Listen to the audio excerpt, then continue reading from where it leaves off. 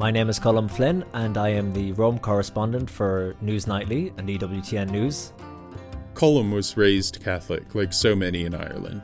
Big Irish-Scottish Catholic family, and growing up it was always second nature, our Catholic faith. We would have priests over to the house, nuns coming to visit.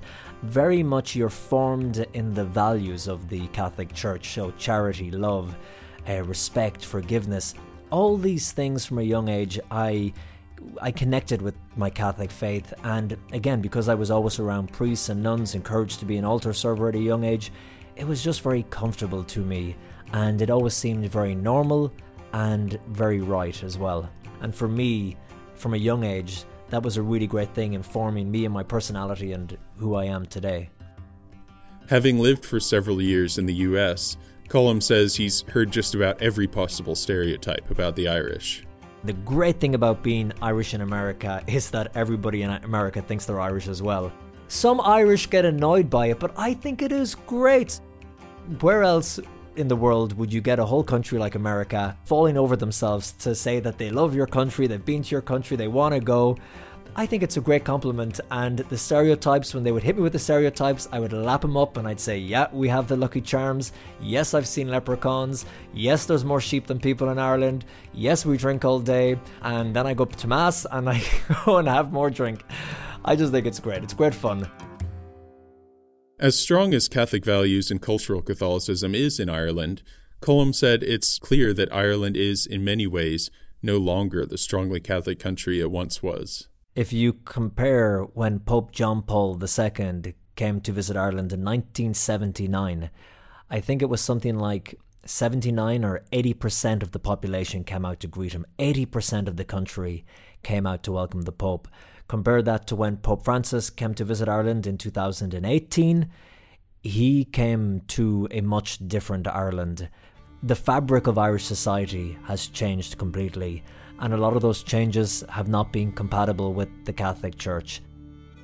At the time that John Paul II visited Ireland, weekly Mass attendance was estimated at over 80%.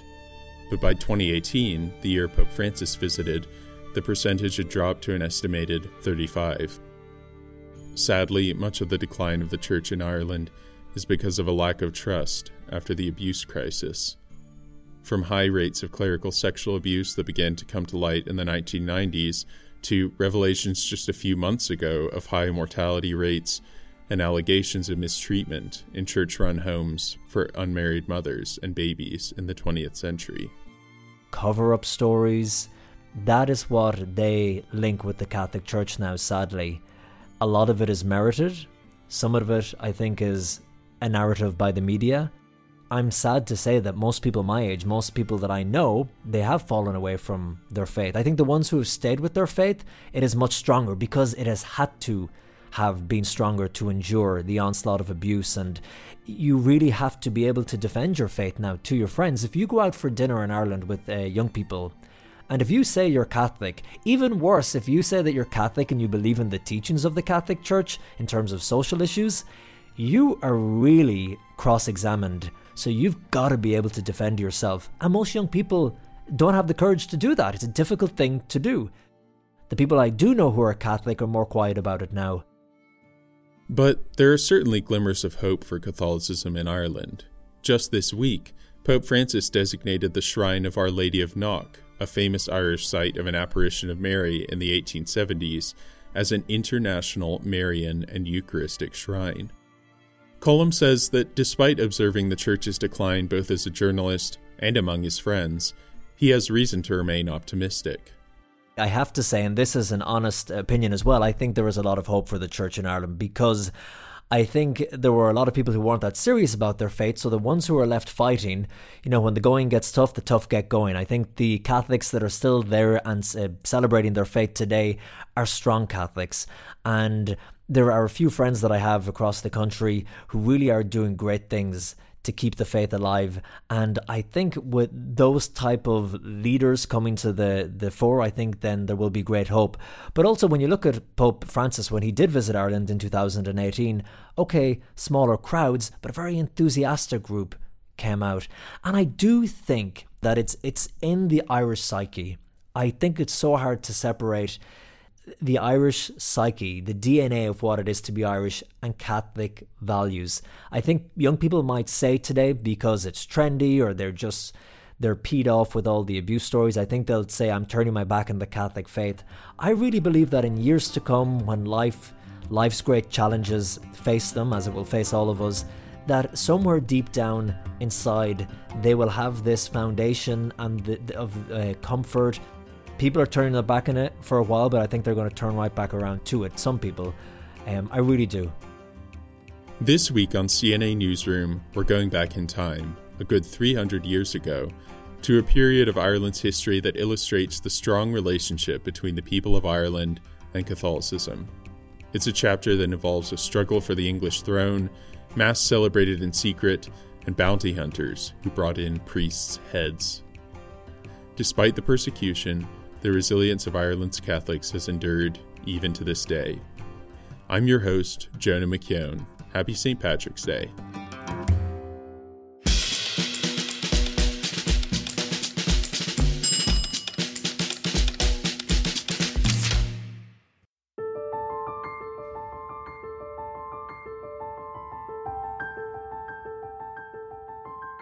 For nearly a century, Catholics throughout Ireland had to practice their faith largely in secret. In many areas, this took the form of secret outdoor masses, with large rocks acting as makeshift altars. Many of the paths to these secret rocks are still visible in Ireland today, and most of them, including the one in the picture accompanying this episode if you're listening online, have a difficult history attached to them. That particular one had quite a sad story attached to it, because there's the priests and all the congregations, they were murdered at that point. That was Katrina Dunnett, an Irish artist based in the UK. We wanted to play more of her interview on this episode, but our connection wasn't amazing, as you heard. Anyway, 2 summers ago, Katrina started traveling around Ireland taking photos of the largely forgotten rural paths that Catholics used to get to secret outdoor Mass over 300 years ago. You're probably wondering, secret Masses? Irish Catholics killed for worshipping? What's the context here? To get an idea, we called up Jennifer Paxton at the Catholic University of America. She's a medievalist who works in the university's Irish Studies program. Okay, buckle up because we're going to try our best to cram nearly 2 centuries of history into the next couple minutes. Here's Jennifer. We have to actually go back to the 16th century, to the Reformation. When the dust settled on the Protestant Reformation, which began in Europe in 1517, Ireland was still overwhelmingly Catholic, and England, which ruled over Ireland, was, as of 1535, officially Protestant. And there came a point where, in the eyes of the English, Protestantism equaled loyalty to the English throne, and Catholicism was akin to resistance. Because of this religious divide and because of the global split between Catholics and Protestants, the English government regarded Catholicism as potentially treasonous at all times. See, several of England's enemies at the time were Catholic countries, like Spain and France. Jennifer said England began to fear that Ireland could become a backdoor for invasion, and that fear wasn't entirely unfounded.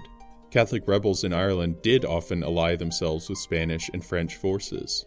They would appeal to the common Catholicism that they shared in order to do that. So, of course, to the English authorities, Catholicism equated with treason and bringing in foreign enemies. And so that was one of the main reasons why Catholicism was seen as something to stamp down as much as possible. But it wasn't entirely political. Jennifer said there was also just plain prejudice on both sides of the Reformation.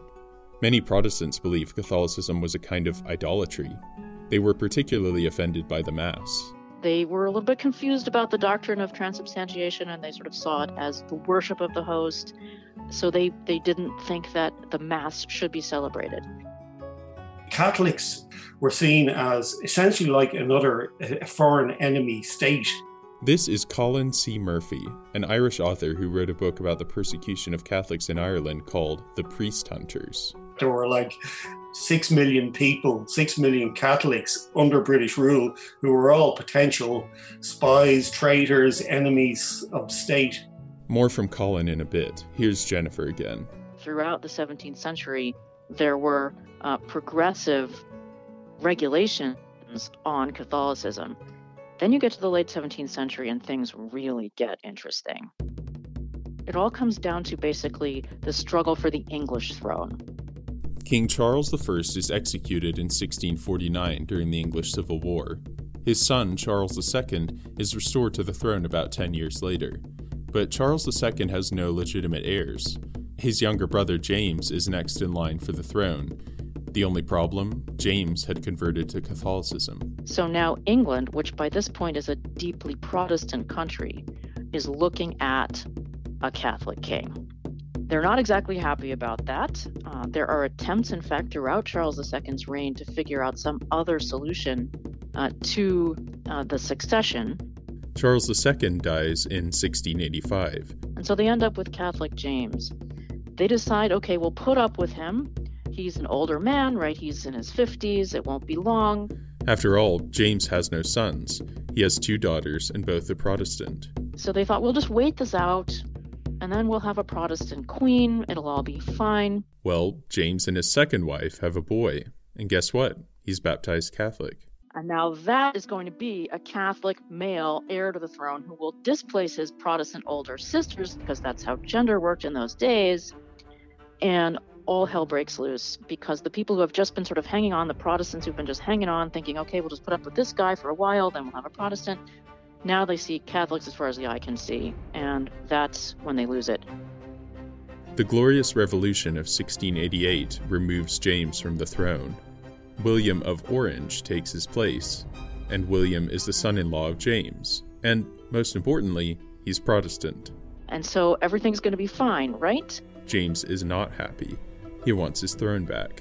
He's not going to be able to do that directly, because now William and Mary are very securely in place in England. He needs to use the back door. The back door is Ireland. This was the fear all along, that you would have this foreign enemy, the Spanish or the French or somebody would use Ireland as a springboard with the Catholic faith as a glue to hold the whole thing together. Well, it all comes about with James, because James ends up going to Ireland with French support. William of Orange invades Ireland to battle James, and William wins in the Battle of Boyne in 1690. A year later, in Limerick, William and James sign a treaty. James and the Catholics who support him surrender. That treaty, on paper at least, upheld the rights of Catholics, but the English Parliament doesn't ratify the treaty. Instead, England passes several penal laws against Catholics in Ireland to stamp out any lingering feelings of rebellion against the throne. The penal laws strip Catholics of their right to bear arms. Catholics can no longer serve in the Navy or the Army. Catholics can no longer own a horse worth more than £5. They want to make sure that Catholics in Ireland do not have the capacity to stage another rebellion. This thing about the horses is really to try to stop the prominent members of the Catholic community from being able to mount a cavalry regiment. Catholics could no longer study to be judges or lawyers. They couldn't serve in Parliament, which meant no voting rights or representation. And their land was progressively confiscated through a provision that barred Catholics from handing down their estates to a single heir. Unless, say, the oldest heir converted to Protestantism, which many of them did, in order to maintain their gentry status. So a lot of these restrictions are intended to try to defang the Catholic ruling class. Many of the professions that would have allowed people to rise to social and political prominence were cut off to them. And that was true for most of the 18th century. Catholics had already been in trouble in Ireland for several decades. The Settlement Acts, introduced in 1652 and 1662, had effectively banned the practice of Catholicism. The penal laws cemented their place as second-class citizens. Catholic bishops were forced out, and priests could no longer be educated within Ireland. So for many, many years, Catholic families would have to send their sons to seminaries on the continent in France or Spain or Belgium to learn to be priests. And then they might sort of sneak back into the country and serve the population more or less in secret. The restriction on worship led many Irish Catholics to celebrate Mass outside, in secret. As we mentioned before, this was frequently in caves or in fields with large rocks serving as makeshift altars. They're usually a huge, big, flat rock, about the size of a car, and they will often have a cross carved into them. People were forced to, when they wanted to have a Mass, the priest would have to disguise himself until the last moment, so they would all go off to the mountainside, far from the eyes of the authorities, and they would hold a Mass there. And while they did discover many of these, and often when they were discovered by troops, people were butchered. Ireland isn't a big country, but at the time it would have seemed vast. It's a vast territory to cover, and it was simply logistically impossible for the English authorities to, prevent 4 or 5 million people from attending these secret masses. So they just couldn't do it. So they came up with the idea of introducing a bounty. So they'd get privateers to go and hunt down these people, and the idea was that if they cut off the heads of the priests, bishops, Catholicism would eventually just die out. So that's essentially where the priest hunter was born. After the break, more about the priest hunters of Ireland. Stay with us.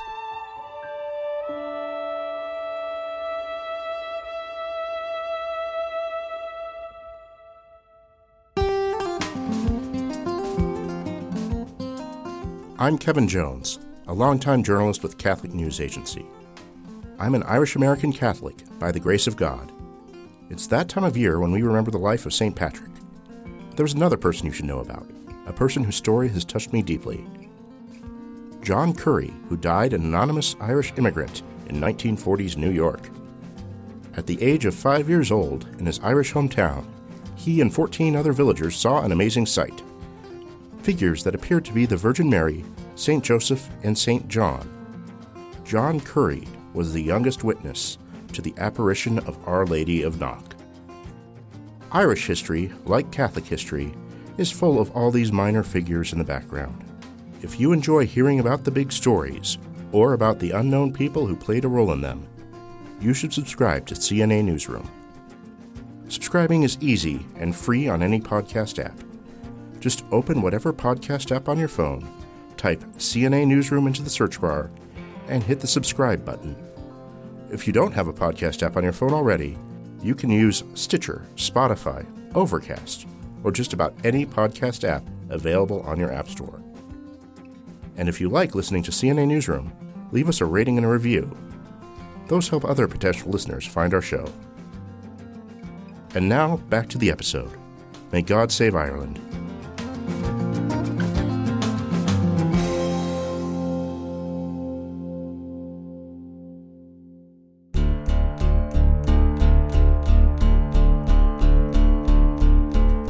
When we think of bounty hunters, we tend to think of them in terms of like Clint Eastwood in the Old West, and the thought that a class of that character might have existed in Ireland naturally piqued my interest. It wasn't always illegal to be a Catholic priest in Ireland during the penal laws era. For a while, the English government allowed for 1 priest per Catholic parish, and priests were required to register with the government and stay within a certain part of Ireland. But Colin said the regulations on priests became more and more oppressive over time. The majority of priests who were captured were imprisoned, usually under brutal conditions. Alternatively, they were sentenced to transportation to a penal colony, or they might be imprisoned for several months and then they'd be exiled to France or Spain, to another Catholic country. I was actually amazed at the courage of a lot of these men as I was doing the research, because if you returned having been exiled, you were definitely going to be killed, and hundreds of them returned repeatedly. There were many bounty hunters active at the time. And the reason is obvious. The reward offered was initially £20 for a priest and £50 for a bishop, and they then increased that to £30 for a priest and £50 for a bishop. And just to put that in context, a skilled tradesman such as a carpenter earned at the time about £15 per annum. So if you caught the bishop, It was like essentially winning the lottery, you know. So it attracted all sorts. Priest hunters came from all walks of life. A lot of them were former English soldiers, many of whom had come to Ireland the previous century and had stolen a lot of land from Irish farmers. There were also many ex-criminals who sailed over from England to become priest hunters. I have to say it attracted a lot of Irish people who were reduced to this because of dire poverty. Needless to say, it was a challenging time, and priest hunting was obscenely lucrative. Because it was so lucrative, they could afford to, they would move into a community and they would live there for weeks, months, 6 months if they had to. Become part of the local community, maybe get a job, or do farm labor or something like that. And they'd be having drinks with the locals and stuff, and it'd win their confidence. And eventually somebody would say, Father Colgan is going to celebrate a mass on the mountainside next weekend, and once he'd learned the information, he'd then alert the authorities, and they'd be lying in wait and they'd arrest everybody. That was one method. One of the priest hunters Colin profiled in his book was actually a former Catholic priest himself, a man by the name of John Garcia. John fled to England to escape the Spanish Inquisition and renounced his Catholic faith, becoming a Protestant. Came over to Ireland and became a priest hunter, quite a successful one. And he used his Catholic knowledge to, because he's an ex-priest, he wormed his way into his Catholic society in Dublin. Weirdly, Garcia ended up as an Anglican minister in, of all places, North Carolina. After he'd finished his priest hunting days. Another priest hunter was Barry Lowe. Unlike many of the hunters, Barry wasn't in it for the money. He was a big landowner and very wealthy.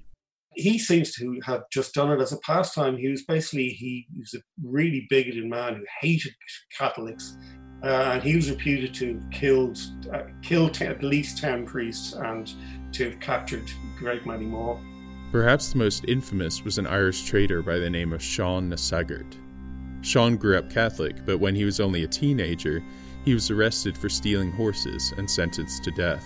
At the time, local police were under a lot of pressure by the government to arrest Catholic priests, but they were stretched pretty thin. So the local sheriff gave Sean a choice. He said, you can be hanged or you can become a priest hunter and I'll pay you a bounty. In return, Sean would have to promise to bring the sheriff the head of at least one priest every year. He used his knowledge of, because he was an Irish peasant originally, he used that knowledge to worm his way into local communities and disguise himself as a priest and so on and so forth. Another of Sean's tactics was to find a house inside a village and spread the word that someone in the house was on their deathbed.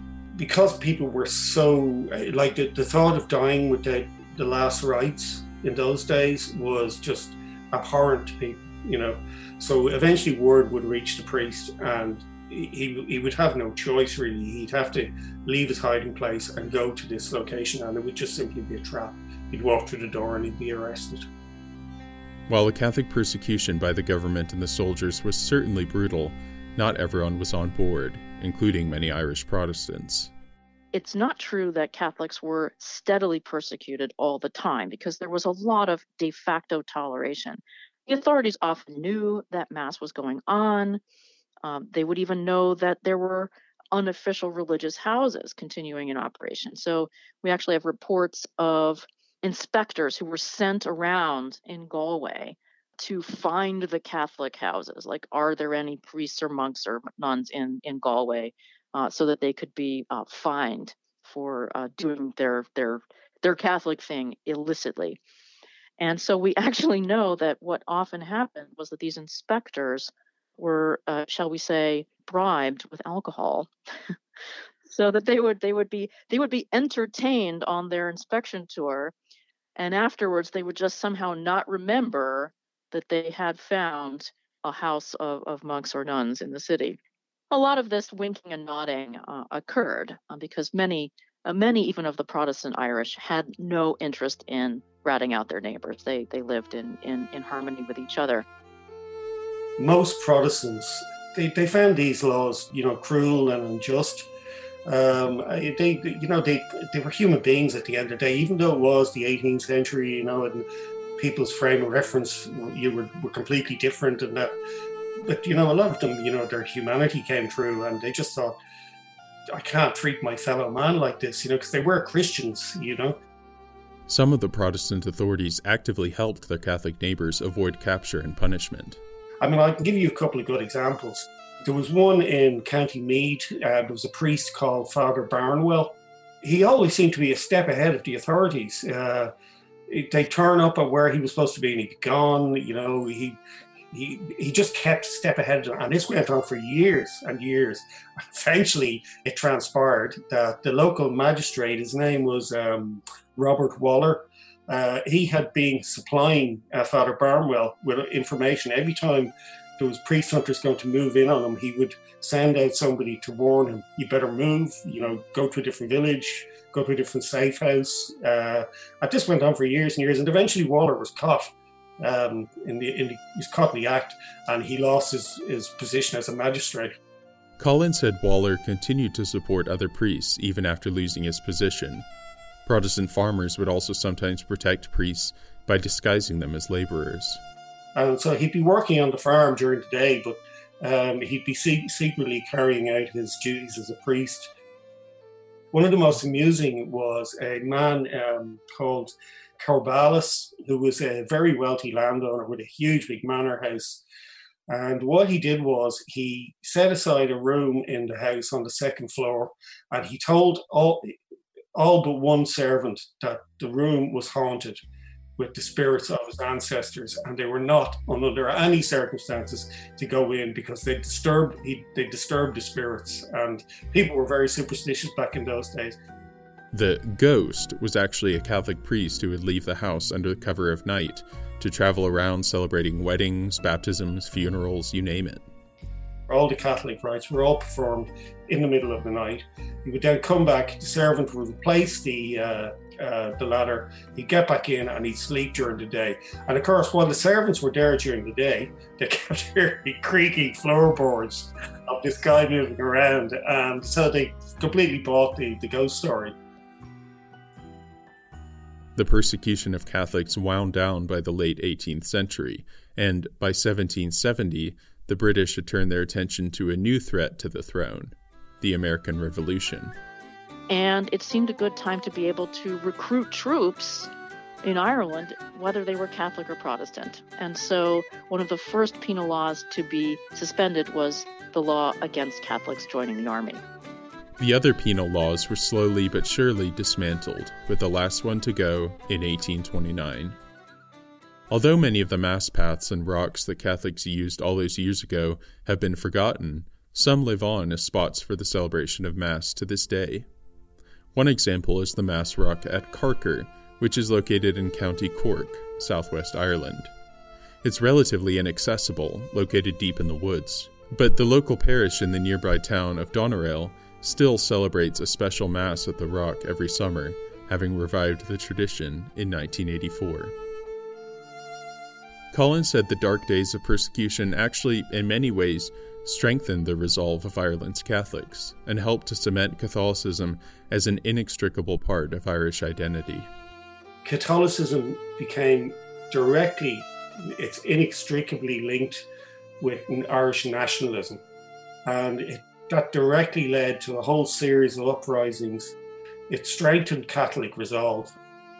It was more important than anything to them, as I said. It was like their raison d'etre, it was their promise of eternal life. And if they had to give that up, they had nothing.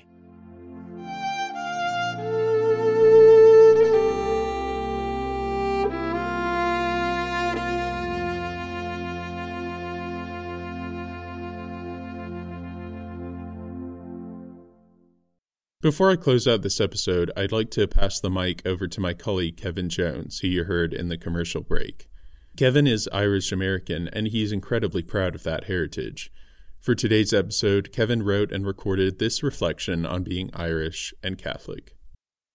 Every St. Patrick's Day, there are always questions about what it means to be Irish or to be an Irish-American. For me, answering this question means thinking about God's grace amid great loss. For Irish Americans, there is the loss of a homeland through emigration and famine, the loss of a language through assimilation. And there is often the determination to fight for one's faith and to fight for one's culture in a hostile society. The Denver Irish have a proud history of fighting the Ku Klux Klan, with their words and with their fists when necessary. You can hear much Irish romanticism about the land of saints and scholars, the romanticism of rebellion and political victory, and also a sense that the romanticism can fall terribly short and just cover up great tragedies. There are tragedies like the ambitious Irish American who shifts his principles for political or financial gain. There are atrocities like the transatlantic clergy abuse scandals or the Irish Civil War and the troubles of the 1970s. But shining through all this, we have stories about those very Irish saints. St. Patrick, who was abducted from Britain and sold into slavery, still returned to evangelize the Irish after he escaped. St. Bridget, the daughter of a slave and a chieftain, was a dairy worker. She milked the cows, just as she lived an impulsive life of charity, just giving to whoever would ask. Legend has it that she prayed that God would take away her beauty so that she could join a convent. God granted her prayer. For me, the most touching story is the life of John Curry. He was the youngest witness of the Our Lady of Knock apparition in 1879 Ireland, when he was only 5 years old. Later, he was forced to emigrate from his home where he had seen the Virgin Mary herself, St. Joseph, and St. John. With 14 other witnesses, little John Curry saw a lamb and a cross on an altar. After he moved to New York, he lived a humble life with great Marian devotion. He served Mass every day, and he hardly spoke of what he had seen. Decades later, when the apparition was being investigated, he told investigators, "I remember it as well as I do last night. I will remember them till I go to my grave." John Curry died in the care of the Little Sisters of the Poor. He was buried in an unmarked grave in Long Island. Only a few years ago, he was reinterred at Old St. Patrick's Cathedral with great ceremony. For me, these stories of humble piety cut through the false romanticism, the cynicism caused by scandal, and the various flaws of Irish Christianity. It is perhaps that very loss and deprivation that leaves a space for God to work in Irish hearts and in the hearts of all those who look to the Irish spirit. May God save Ireland. For CNA Newsroom, I'm Kevin Jones.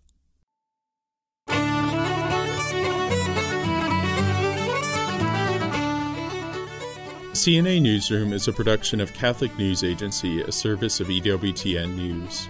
I was your host this week, Jonah McKeown, and our executive producer is Kate Oliveira. Special thanks to all our guests. If you like CNA Newsroom, please subscribe, rate, and review, and share our podcast. God bless, and again, have a happy and safe St. Patrick's Day.